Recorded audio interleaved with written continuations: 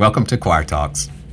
The last couple of weeks, you and I, if you follow me, we're reading through John chapter 17, the prayer of Jesus over believers, including us. Go back and listen to those if you get a chance. I love that scripture. This week, for whatever reason, I was led to begin to read Colossians in my quiet time. And as I was reading, I came across one of my favorite phrases in the Bible. And it all of a sudden just fireworks went off in my head as I felt connections back to what Jesus said in John chapter 17 and the phrase that I'm about to read to you. And so I just wanted to describe the way those things connect to me and made sense and a deeper meaning for this scripture to me. This is Colossians chapter 1, verse 27. He says, God has chosen to make known among the Gentiles the glorious riches of this mystery, and here it is, which is Christ in you, the hope of glory. Christ in you, the hope of glory. I love that phrase, and I want to understand it well. It's just, I don't know, it's just an amazing scripture passage right there. Christ in you, the hope of glory.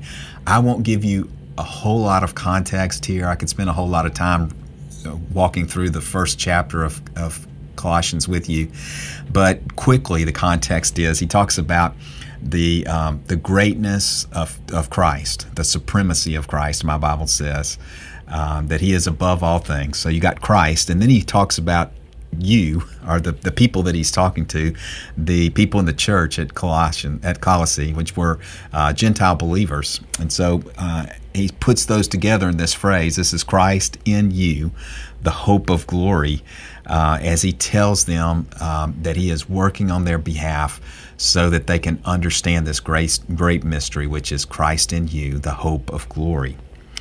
So the way I've always seen that verse is I've just seen it from a very person-centric, egocentric perspective, I guess. I understand Christ in you to really be talking about the Holy Spirit, which after Christ was ascended, came to reside in the church and in the individuals in the church. Paul, the writer of Colossians, writes many letters where he talks about this Holy Spirit that is in us.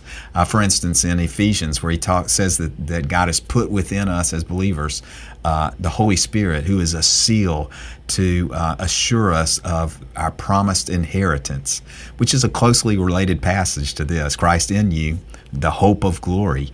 And so I've always seen this as the Holy Spirit within us, which assures us of one day experiencing the glory of Christ in heaven in our final ultimate state with Him. And I still believe that's true, but all of a sudden, as I've been reading John 17, I began to think that perhaps there's also an expanded understanding of this glory, that it's not just about me and my future one day in heaven, but perhaps it is all of us collectively in our present while we are here on earth.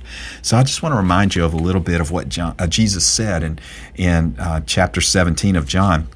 He prays and he says, Father, glorify your Son, that your Son may glorify you. Now, he's praying this on the night before his crucifixion. And what he's talking about, glorify your Son, is the crucifixion. It's not the future in heaven only, but it is the crucifixion, the work that he came to do. He said, glorify your Son in this moment as I complete this work that you sent me here to heaven to do.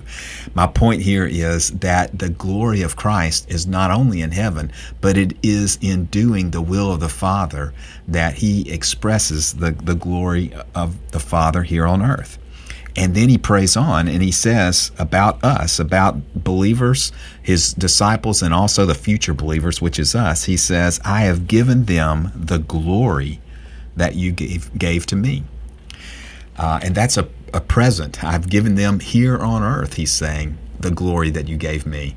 Not something that they would experience later one day in heaven, which they did, but it was also glory that they were experiencing and manifesting here while they were on earth. So I wrote this sentence down, and as a new understanding of Christ in you, the hope of glory, I asked myself, is this a glory experienced by us and for us one day, or is this a glory expressed by us to win the world and to show God's glory to all who live around the world in the present moment? And I think the answer is yes and yes. I think it is both of those things. It is one day we have this hope of glory in Christ, but I think it is also that in the present day we have this glory of Christ on us that he talks about in John 17. And that glory is to be expressed throughout the world so that people will see and understand the supernatural. They'll see and know God's glory and be drawn to be his followers and be a part of his family so that they can worship his glory, his splendor.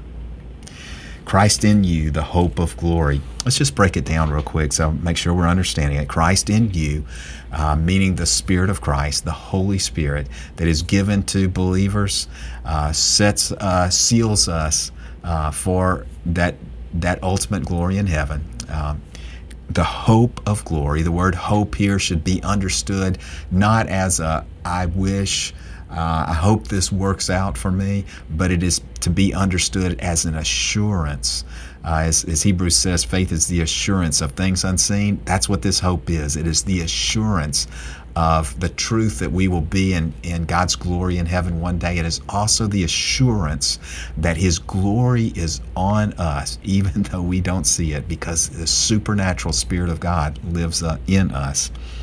So our hope is sure, and this hope is in the glory of God to be experienced one day because of the Holy Spirit in our hearts, but also to be expressed every day here as believers. So what's the takeaway here?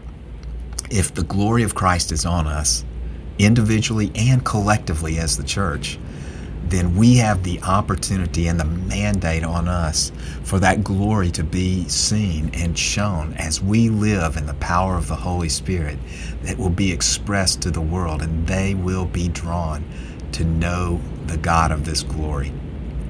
Let me pray for us. Father, I thank you for this kabod, this weighty glory that is on us as your believers, this Shekinah glory that is the glory that is to be seen and understood and experienced. And Father, Lord, let your glory be known through your people, through us who are listening and following and trying to understand your word today. Let that glory be known to the people around us, God. Let us participate in the spread of your glory and the praise of your glory that goes on around this earth.